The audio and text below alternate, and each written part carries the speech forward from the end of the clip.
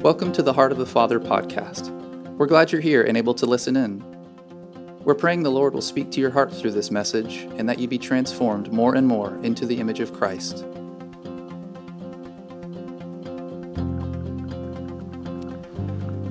So Barry taught a couple weeks ago, for 2 weeks in a row, on corporate prayer. He looked at the prayer meetings in the book of Acts. He highlighted 4 of them.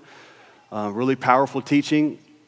As I've been praying and just asking the Lord what did he want me to speak into, I feel like he wanted me to look at the words of Jesus.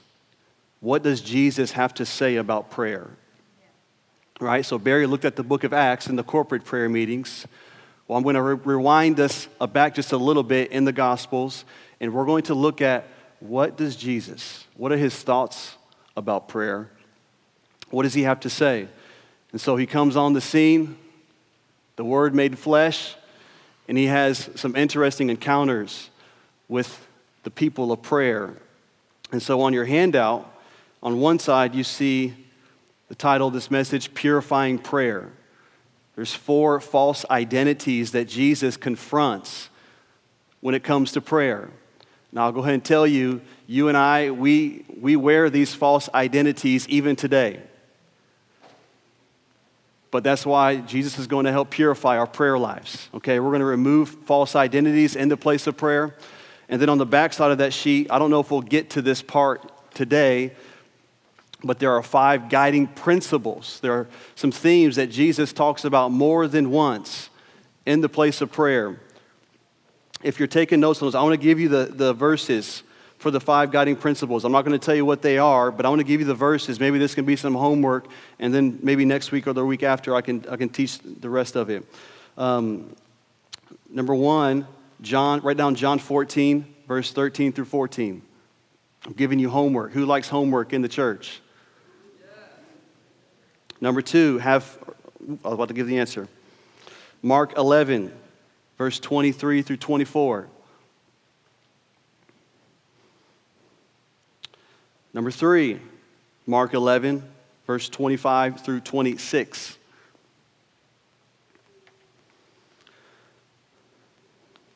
Number 4, Luke 11, verse 5 through 10. And number 5, Luke 11, verse 13.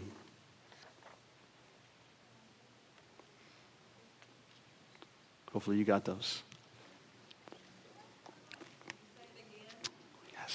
Yes. Sorry. Okay, so number 1, John 14, 13 to 14. Number 2, Mark 11, 23 through 24. Number 3, Mark 11, 25 through 26.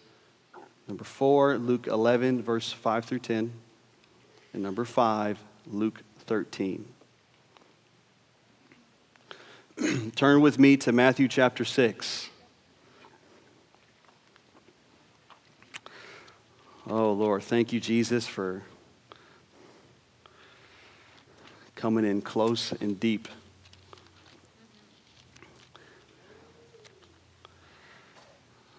I got an illustration with me as well, so I will need 4 volunteers. So get ready. I see Jason smiling back there. Jason, is that you? You want?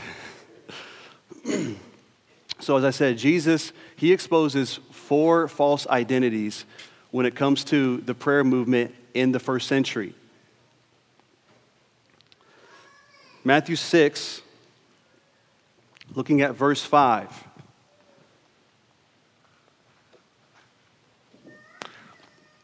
I need volunteer number 1, whomever, come on down.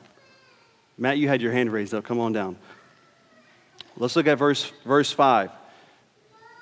Jesus says this, "And when you pray, you shall not be like the hypocrites, for they love to pray standing in the synagogues and on the corners of the streets, that they may be seen by men. Surely I say to you, they have their reward."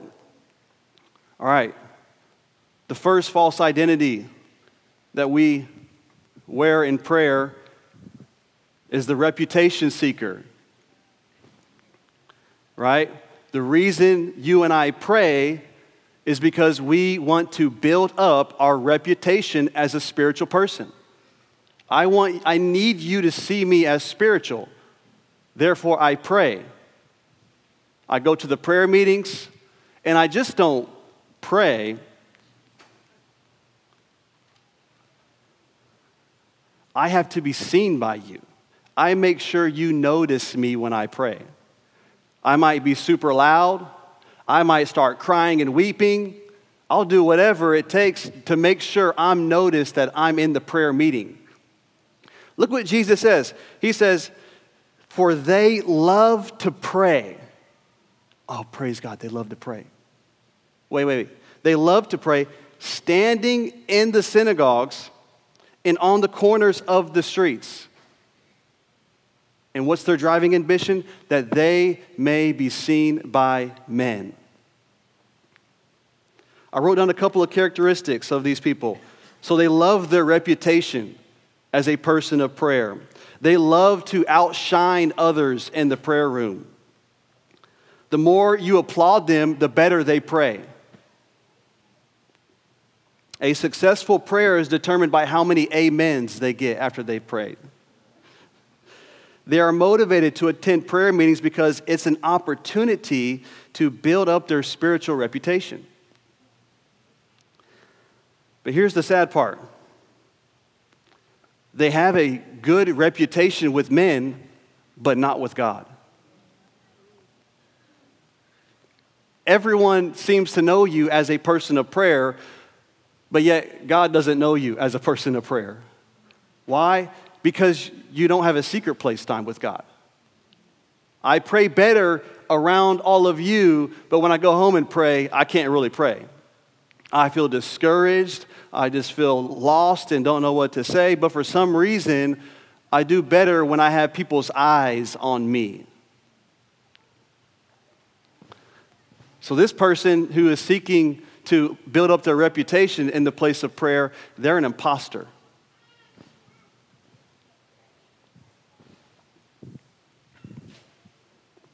Jesus tells us, when you pray, he says this, verse 5, you shall not be like the hypocrites. In other words, he says, don't worry about your reputation when you come to the corporate prayer meetings.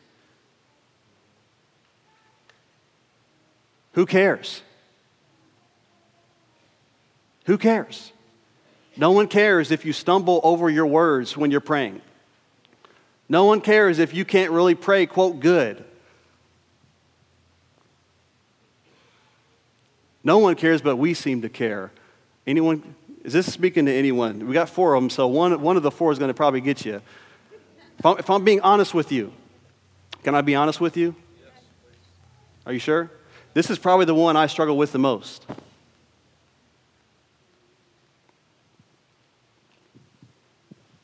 And if you're looking down on me, that's okay because you're about to get caught out here in a second too. Right? Playing basketball my whole life, I had to perform. If I didn't play good, I would sit on the bench. And everyone would see, oh, coach pulled out Brandon. He's not making any shots. He's not doing well today. Well, I'm still trying to overcome that. I don't need to care what you think about me praying out loud. So we have the reputation seeker. Their prayer lives bear little fruit, but their reputation bears a lot of fruit. God doesn't want that for you. Don't be like that person.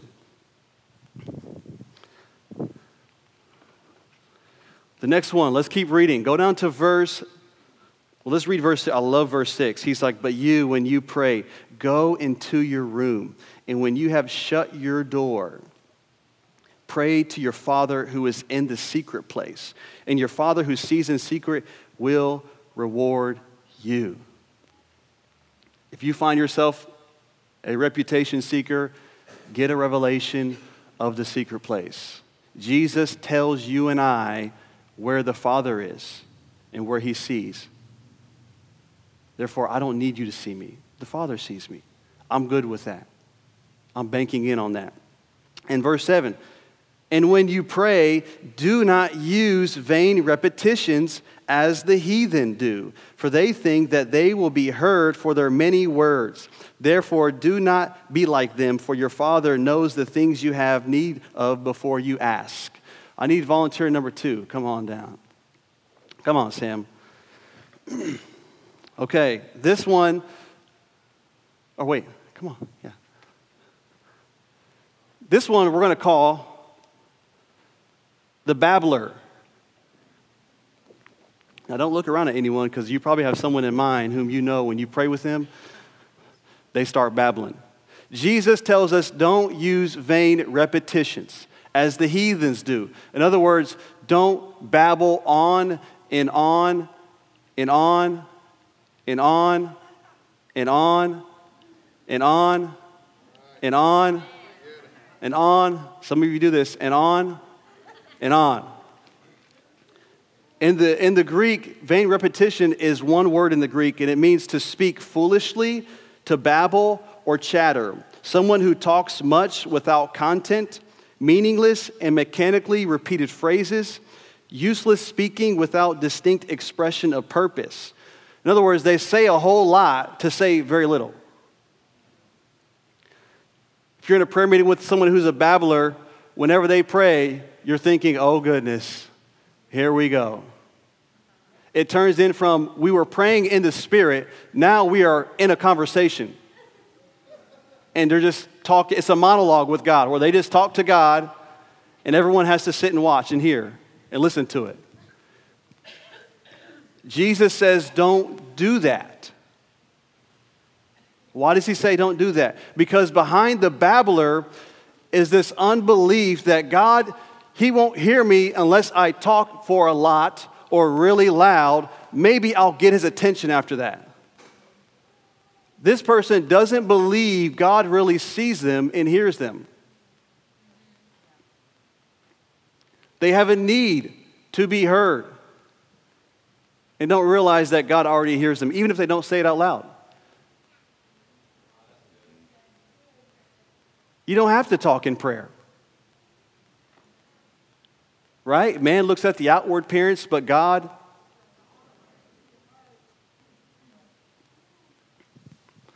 So we have the babbler. A couple other characteristics of a babbler. You give them 30 seconds to pray, they take 30 minutes. They value the quantity of prayer more than the quality of their prayer. They can't stay on topic. In fact, you probably don't know what the topic is.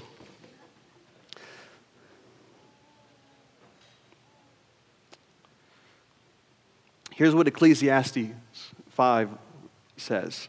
It says, guard your steps when you go to the house of God. Better to draw near in obedience than to offer the sacrifice as fools do. For they do ignorantly. It says, do not be hasty to speak, and do not be impulsive to make speech before God. God is in heaven, you are on the earth, so let your words be few. So in other words, I might be worn out and tired by you babbling in the place of prayer. But can I tell you, God is worn out too. You don't have to use that many words. Say what you need to say, pray what you need to pray. Now there's a difference between, say you're praying Ephesians 1 over your life, a spirit of wisdom and revelation and the knowledge of God, like you're praying it over yourself. Because you're asking God to help you and your heart's engaged with him. This person here, the babbler, their heart's not engaged with God. They're just, the heart's cut off, but the head is just talking.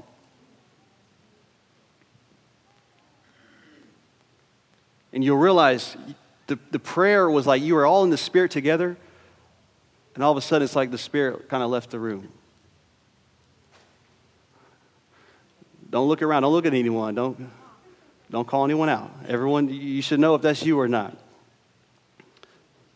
Okay. The third person. Let's go over to Luke 18. You guys doing all right standing up here? No, you're good. Let's go to Luke 18.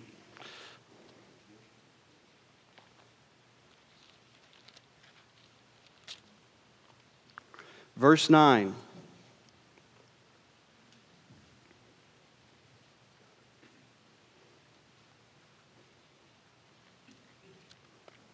Jesus is about to tell a parable. And he says, and he spoke this parable to some who trusted in themselves that they were righteous and despised others. 2 men went into the temple to pray, one a Pharisee and the other a tax collector. The Pharisee stood and prayed thus with himself, God, I thank you that I am not like other men, extortioners, unjust, adulterers, or even as this tax collector. I fast twice a week. I give tithes of all that I possess. And the tax collector, standing afar off, would not so much as raise his eyes to heaven, but beat his breast, saying, God, be merciful to me, a sinner. I tell you this man went down to the house justified rather than the other. For everyone who exalts himself will be humbled, and he who humbles himself will be exalted. Who's my third volunteer? Haley. The next person we call the righteous one. Notice in this parable, in verse 12, the Pharisee, he says, I fast twice a week. I give tithes of all that I possess. In other words, because of his own self-righteousness, he can draw near to God. God hears his prayers because of his self-righteousness. How good he is. I fasted this week. I prayed this week. I read my Bible this week. I gave my tithe this week. I'm pretty good. I shared the gospel this week. Therefore, God hears my prayers more than others because I'm more righteous than them. Characteristics of this kind of person. There's a lot of I stories and not God stories. They use the word I a lot. I was doing this for God. I did this and I did that. Me, I. They love mentioning all the sacrifices they make for God. They feel entitled to special privileges, special attention because of all the sacrifices they've made. They feel they deserve to be seen, to be heard, to be known. They usually make you feel less holier than them because they're always with God. They're so close to Him, you not so much. But here's the downfall. When they have a rough week spiritually, maybe they didn't pray or fast or read their word, they struggle severely. They don't feel near to God. They feel like God has rejected them. Their spiritual life is like a roller coaster. When they do things right, they feel great. They do a couple things wrong, they feel horrible. God deeply despises them. They're on the religious performance for God. Hebrews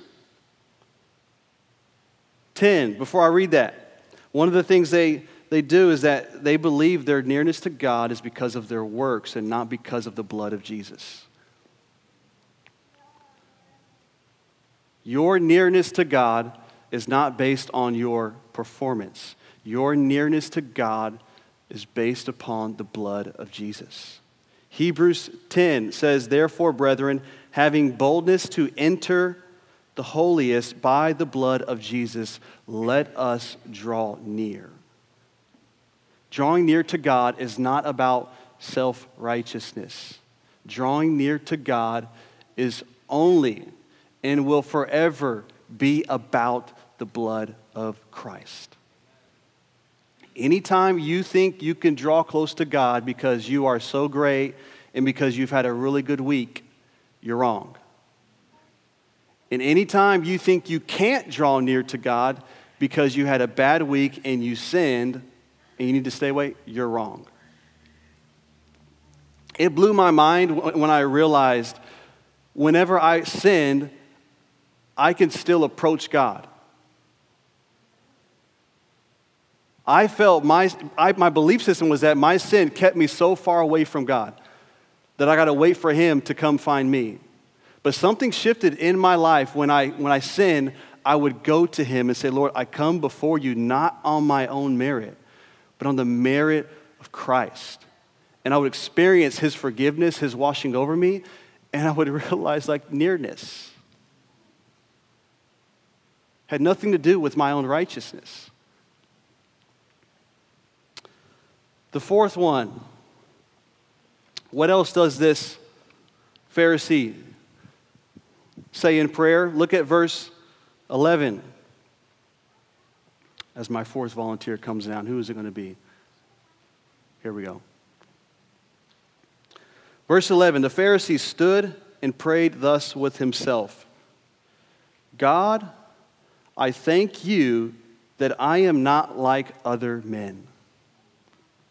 So the fourth person, we call this one the elitist.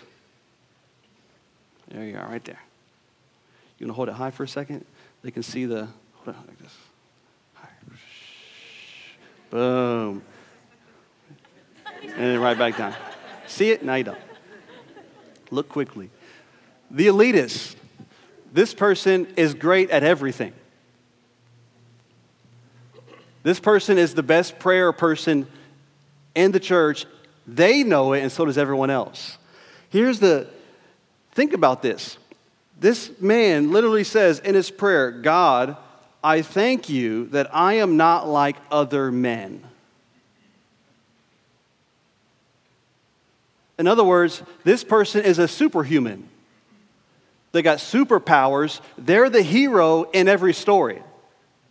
They'll tell you all their prayer stories, and they're the hero in every single one. God is maybe the hero like one time, but they're actually the hero. Could you imagine yourself praying and thanking God that you're not like other men? But this is what the elitist does. It's a couple of characteristics. They build themselves up by putting others down and sharing all of their accomplishments. They are the hero to every story. They love titles and being the center of attention. If you don't follow them, you'll miss out on God's will. They're always teaching, but rarely teachable. They make you feel like you need them. Unfortunately, these kind of people in the charismatic world, we usually give them all of our money because we want them to do what we don't want to do. And they're so good and so gifted and so great, like God needs them on his side. Like God is struggling to have you watched the news? God is struggling. But praise God, we got some of these in the church. Whew, they're going to save the day.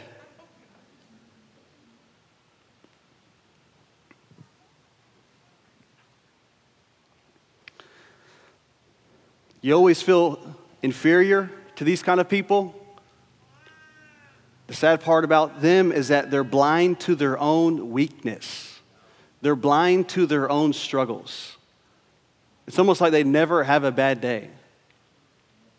Every day, all the time, in the Spirit, 100% of the time. Paul says in 1 Corinthians chapter 2, he says, I was with you in weakness and in fear and in much trembling. In 2 Corinthians, he says, outside of me were conflict, inside were fears. Paul the apostle confessing his weaknesses, his struggles. But the elitist person doesn't do that. They don't have struggles. They don't have weaknesses. Okay, which one are you? God is going to purify our prayer lives this morning.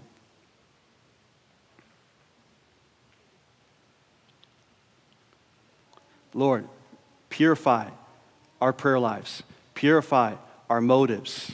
Purify all the ambitions that we have when it comes to prayer. Lord, if we are a reputation seeker, if we are a babbler, if we are a self-righteous one, if we are the elitist, purify our prayer lives. Okay, you guys can drop those on the floor. Let's give it up for our helpers this morning.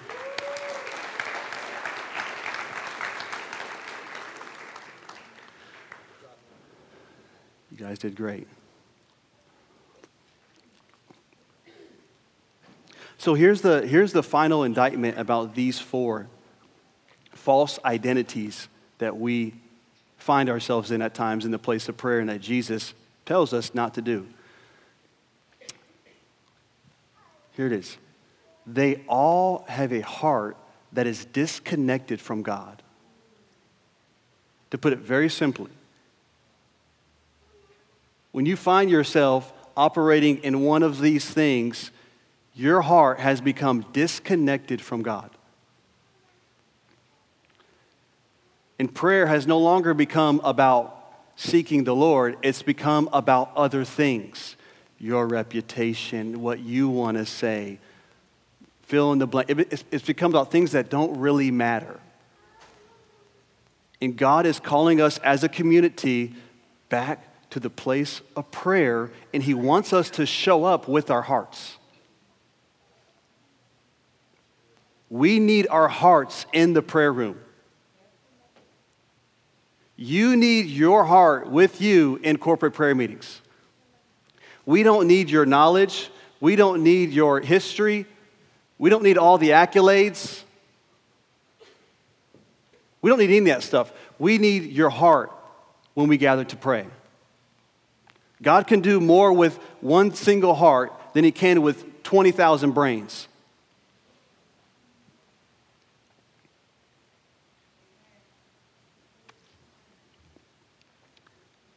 You don't believe me? Jesus says this in Matthew 15.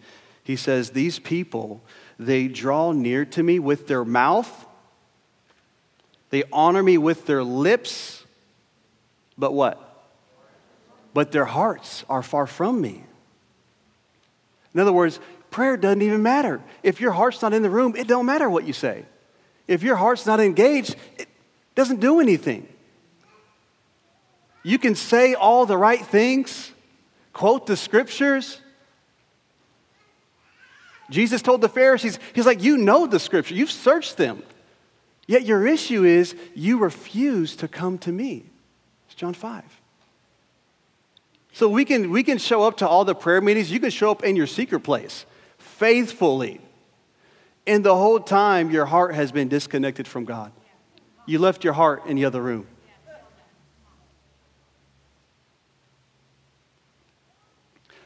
This is why I think for some of us, we don't like prayer. Prayer has become the place where we've gotten so used to being fake, phony, plastic, surface level. And then you have this born-again spirit in you that's crying out for you to actually be real about something. That wants you to cry out and seek the Lord.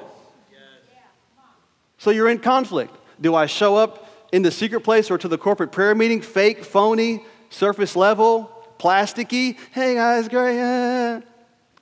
Or do I come with my born-again spirit? I need to cry out to God and seek Him and find Him. God, my heart needs to connect with you.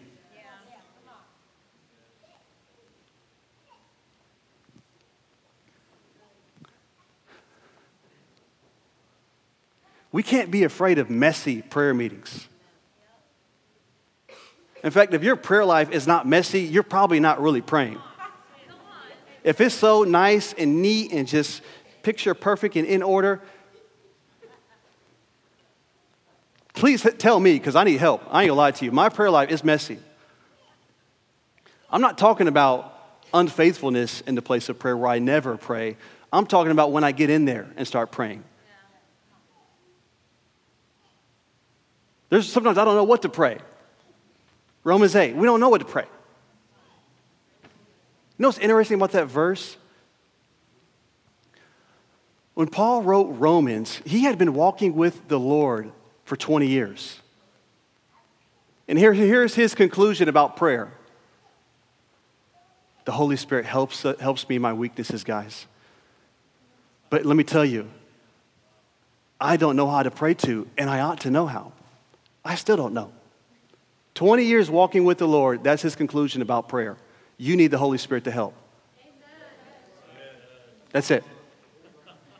But we wait until it's perfect and we want to say it right.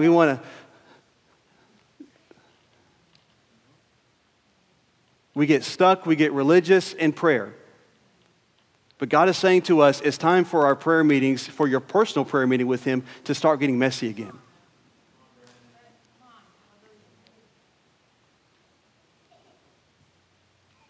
Now, I'm not saying air all your dirty laundry and take over the prayer meeting corporately. Don't remember, we're not babbling here about. But there's something about us entering in with all of our heart. That's what he wants.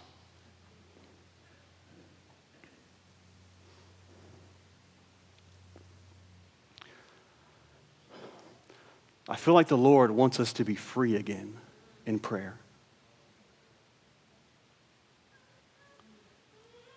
We need to experience a measure of freedom that we have a Father in heaven, and when we pray, he hears. He doesn't need full, completed sentences and perfectly said phrases. I was reading through this book given by a friend, brother named Tanner Olson. It's a book on poems and prayers. And I read this, and when I read it, it struck me how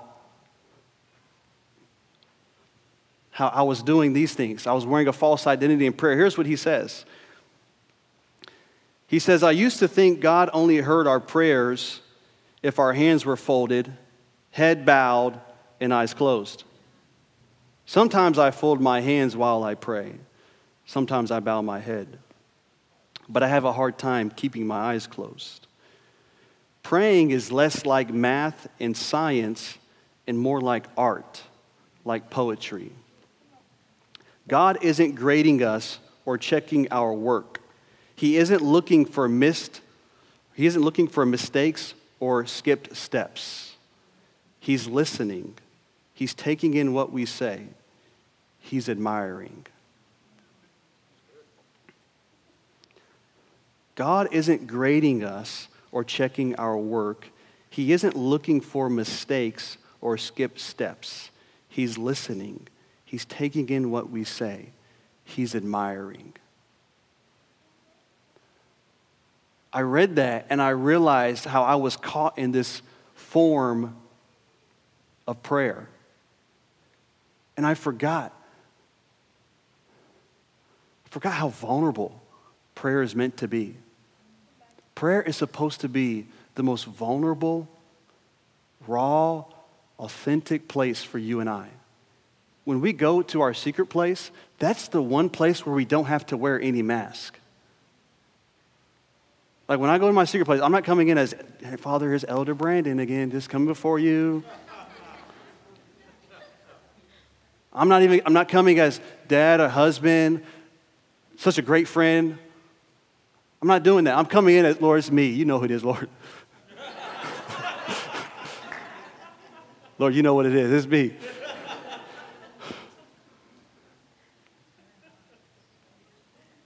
But we do that. I mean, how fake have we been in the place of prayer before God?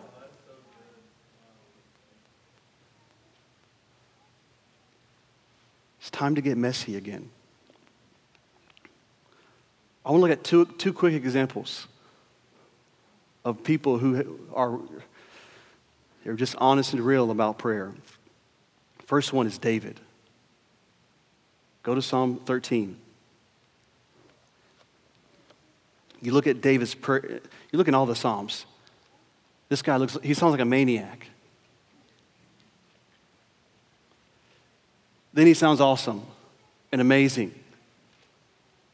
It's like, which one is he? Is he crazy or is he awesome? He's both.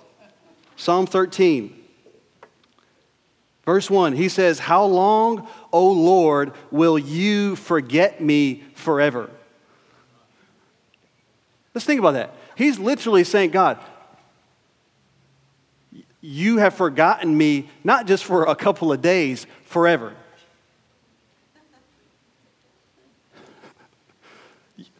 David, he was in deep despair. This sounds like depression. This sounds like he might be leap off into suicidal thoughts. Lord, how you forgot me, everyone else has. Next verse. How long will you hide your face from me? How long shall I take counsel, or shall I, the word there is actually, a better translation would be worry or wrestle in my soul, having sorrow in my heart daily. How long will my enemy be exalted over me?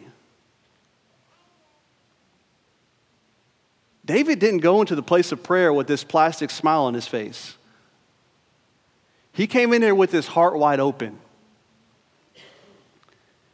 Verse 3, consider and hear me, O Lord my God, enlighten my eyes lest I sleep the sleep of death. Lest my enemies say, I have prevailed against him. Lest those who trouble me rejoice when I am moved. So he confesses his heart to the Lord. He opens up, he gets vulnerable, he gets messy. And then verse 5, but I have trusted in your mercy. My heart shall rejoice in your salvation. I will sing to the Lord because he has dealt bountifully with me. There's that wrestle of like, God, where are you? I don't know what you're doing, what you're saying, but God, you're with me. I know you. I'm holding on to your word. Go to Psalm 109. Psalm 109 is probably one of the most scary psalms in all of them. If I hear you praying this psalm to yourself, I may have to call the authorities. You're going to see why. So David is struggling yet again. In the first verses 1 through 5, he's crying out to God. He says, do not keep silent, O God of my praise, for the mouth of the wicked and the mouth of the deceitful have opened against me. They have spoken against me with a lying tongue. They have also surrounded me with words of hatred and have fought against me without a cause. In return for my love, they are my accusers, but I give myself to prayer. Another translation says, I am prayer. Thus they have rewarded me evil for good and hatred for my love. So David is expressing, he's been betrayed. He's felt betrayal. I've loved them, they've hated me. This is where it gets crazy. Look at what he prays to the God in heaven to do to his enemies. So God, set a wicked man over him and let an accuser stand at his right hand. When he is judged, let him be found guilty. And let his prayer become sin. Let his days be few, and let another take his office. Let his children be fatherless, and his wife a widow. Let his children continually be vagabonds and beg. Let them seek their bread also from their desolate places. Let the creditors seize all that he has. Let strangers plunder his labor. Let there be none to extend mercy to him, nor let there be any favor to his fatherless children. Let his posterity be cut off, and in the generation following, let their name be blotted out. Bro, I'm saying, if I heard you praying that,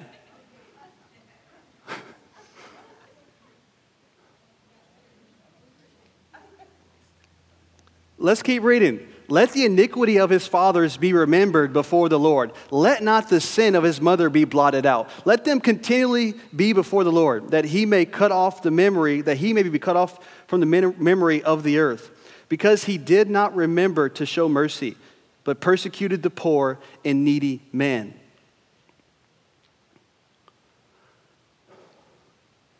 David is not playing. But you know, what do you think God's response is to David in this prayer? Think about that. David's praying for God to wipe this man out, to make him fatherless, take away his children, cut off his generations, do away with him. Don't show any mercy to this man. If you finish the rest of the verse, he goes on and saying, Lord, be merciful to me. But what do you think God's response is to David? For us, if I'm sitting with Joe and Joe begins to pray that, I'm going to be like, Joe, who you talking about? You talking about me? Like, okay, let's go to the counselor. You need help. Whew. Joe needs help. Steph, is he praying that stuff? I hope not. We get worried when in prayer like that. Someone prays like that, we're like stressing out, oh gosh. But you know what I think? I think God actually appreciates what David is praying. You know why? Because at least he's being honest. Here, you and I, we're so fake and phony and plastic yet again. Oh, I just love someone. You actually don't like them at all. For those of us who are married, we pray, God, just like help us in our marriage. Versus, Father, my heart is growing cold towards my spouse. Lord, I don't want to tell you that, but it's true. Which prayer do you think God wants to hear you say? He wants the honest, vulnerable, messy, ugly, boo-hoo, tear. He wants that. He doesn't want this theological prayer that has all the T's crossed and I's dotted, got the period, the comma, semicolon. He doesn't want that. Once again, Jesus came to deliver us from these false identities in the place of prayer. Real quick, next example. Turn with me to John 11.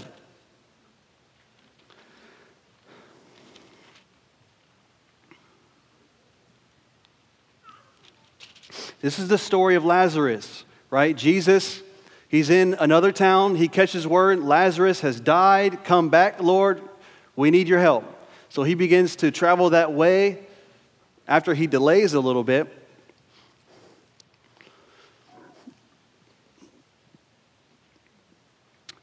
Martha catches word. Martha runs out to him. And here's what I want you to notice. We're going to look at what Martha says versus what Mary says. Verse 20, John 11, verse 20. Then Martha, as soon as she heard that Jesus was coming, went and met him, but Mary was sitting in the house. Now key in on verse 21. Just remember what verse 21 says here. Now Martha said to Jesus, notice what she says, Lord, if you had been here, my brother would not have died. Okay, check. Appreciate that, Martha. Good. Keep reading. But even now, I know. Remember that phrase, I know that whatever you ask of God, God will give you. Jesus said to her, your brother will rise again. Martha said, I know that he will rise again in the resurrection at the last day. Jesus said to her, I'm the resurrection and the life. He who believes in me, though he may die, he shall live. Whoever lives and believes in me shall never die. Do you believe this?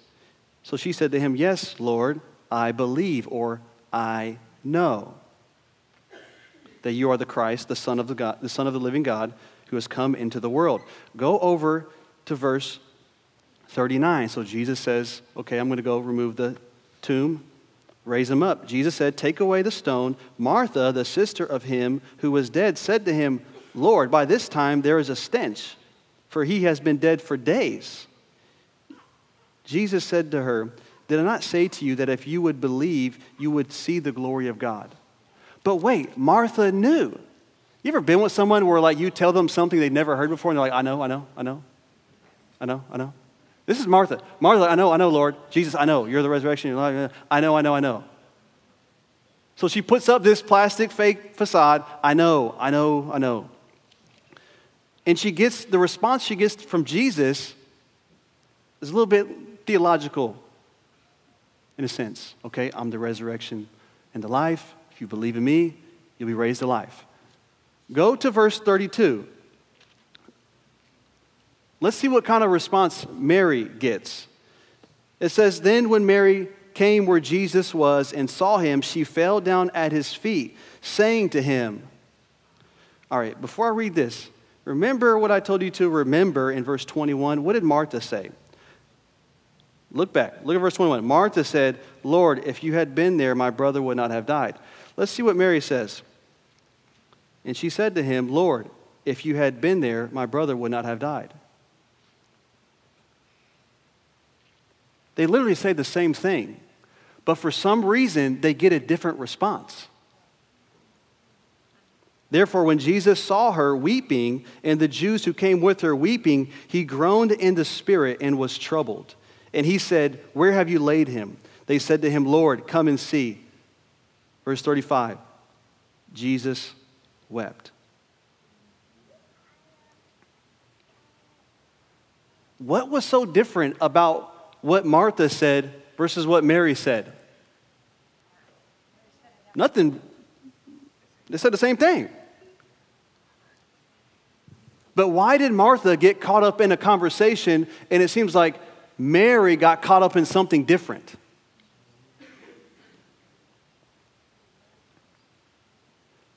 What Martha really wanted to say was, Jesus, it's your fault. She didn't say it though. Oh Lord, if you'd have been here, it would have been well. Really, she wanted to say, Jesus, it's your fault. You got so much power and authority. Why didn't you do, what the heck? But no, she was fake. She was plasticky. Then you have Mary. What she said was truly in her heart. And it's the honest, vulnerable prayer that releases the resurrection power of Christ in your life. That's what changed the whole situation, was when someone like a Mary, whose heart was engaged and connected with God, when she began to talk, there was something different. And God could not help but come down and do something. What if we get into a prayer meeting tonight, every heart is engaged? We leave all the fake at home, or actually just throw it away instead. And we get into a place where we're all honest, authentic, vulnerable, deep, and real as we can be in the Word as we're praying. And God says, I'm coming now. My people are finally being real. They're being honest with me.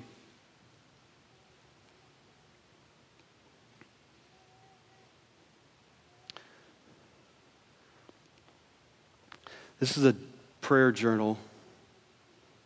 But Jaden, you want to come on up, man, and start playing? It's a prayer journal of mine.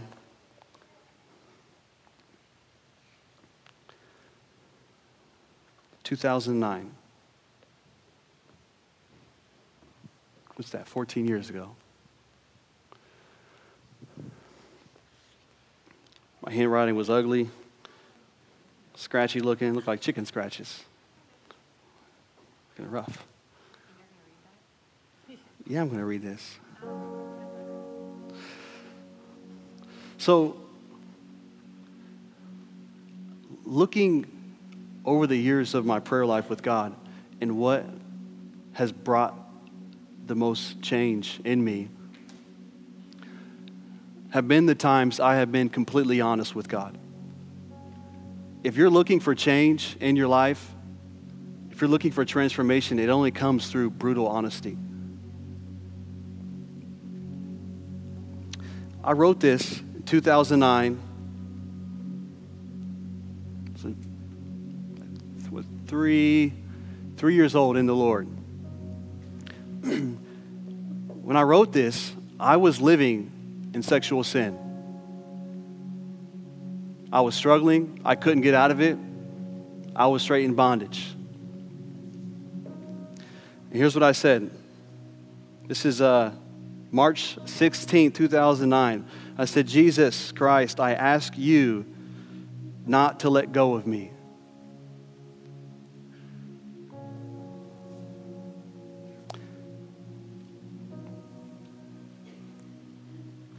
Help me to hold on to you.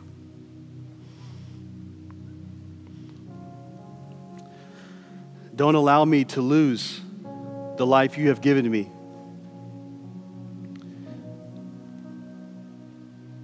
You know all. So do what you have to do. I need it. I will allow it. Be with me, Jesus. I love you. Amen.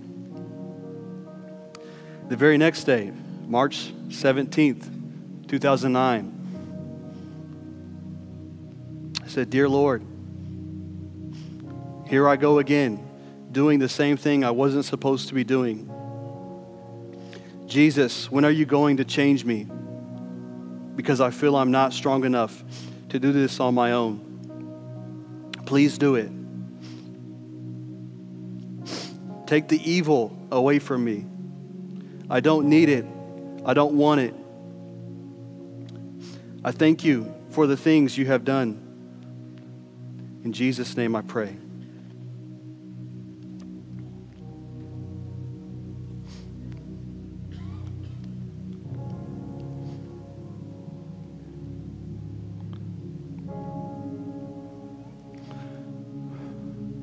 I look back and I'm thankful that I was messy with God.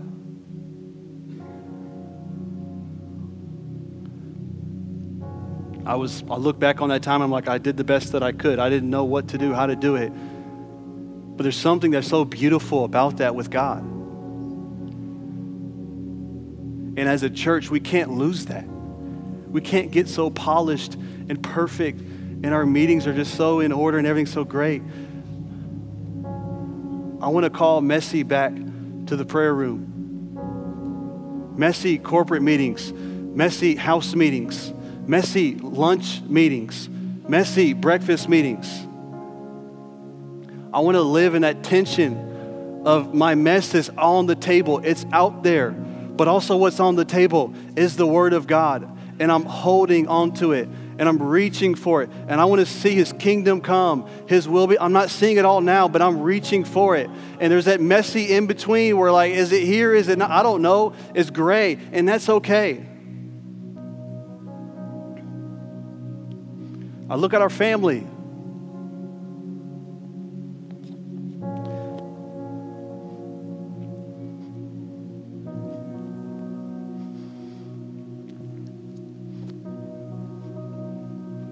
This person in me right here.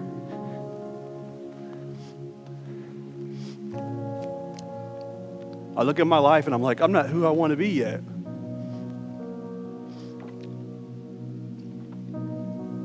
God, you can't use me. I haven't arrived yet. But you know what? He doesn't care.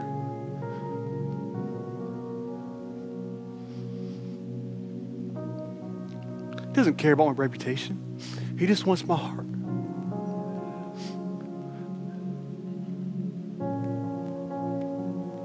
Thank you. Thank you. He wants my heart. He wants me in the secret place. He wants me in these gatherings. He wants my heart. That's what He wants. Can He have yours back?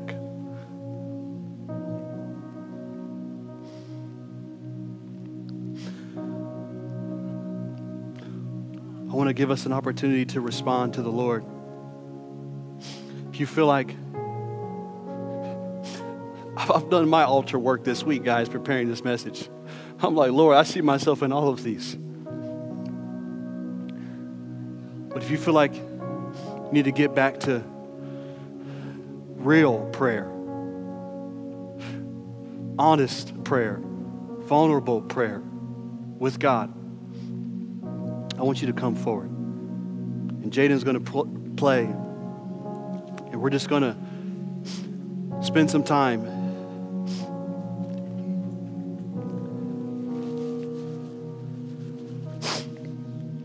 getting back to the place of what prayer is truly about.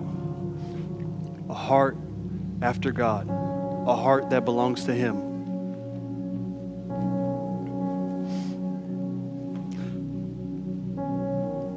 Father, I pray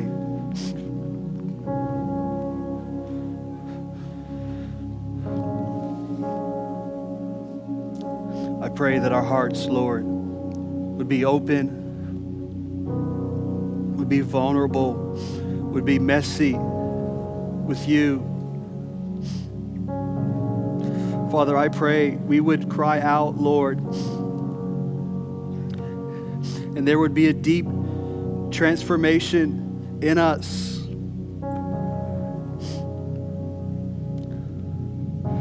God, would you change us? Would you teach us to pray? Would you teach us, Lord, not to be fake, not to wear these false identities, but to come before you bare and open, that you would move and you would have your way in us.